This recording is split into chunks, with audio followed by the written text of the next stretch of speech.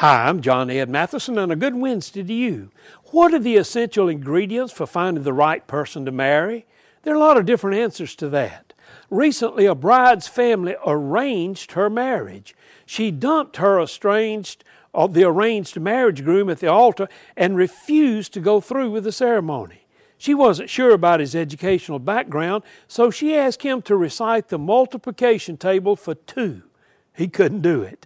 The bride was furious because the groom's family had kept them in the dark about his education. Now, education is important in life, but there are a lot of other ingredients you need to look for before you pick a life mate. Don't let someone else prearrange your marriage. Ask God to help you do that, and spend enough time getting to know the person before you go to the altar. A great way to live your life is with transparency.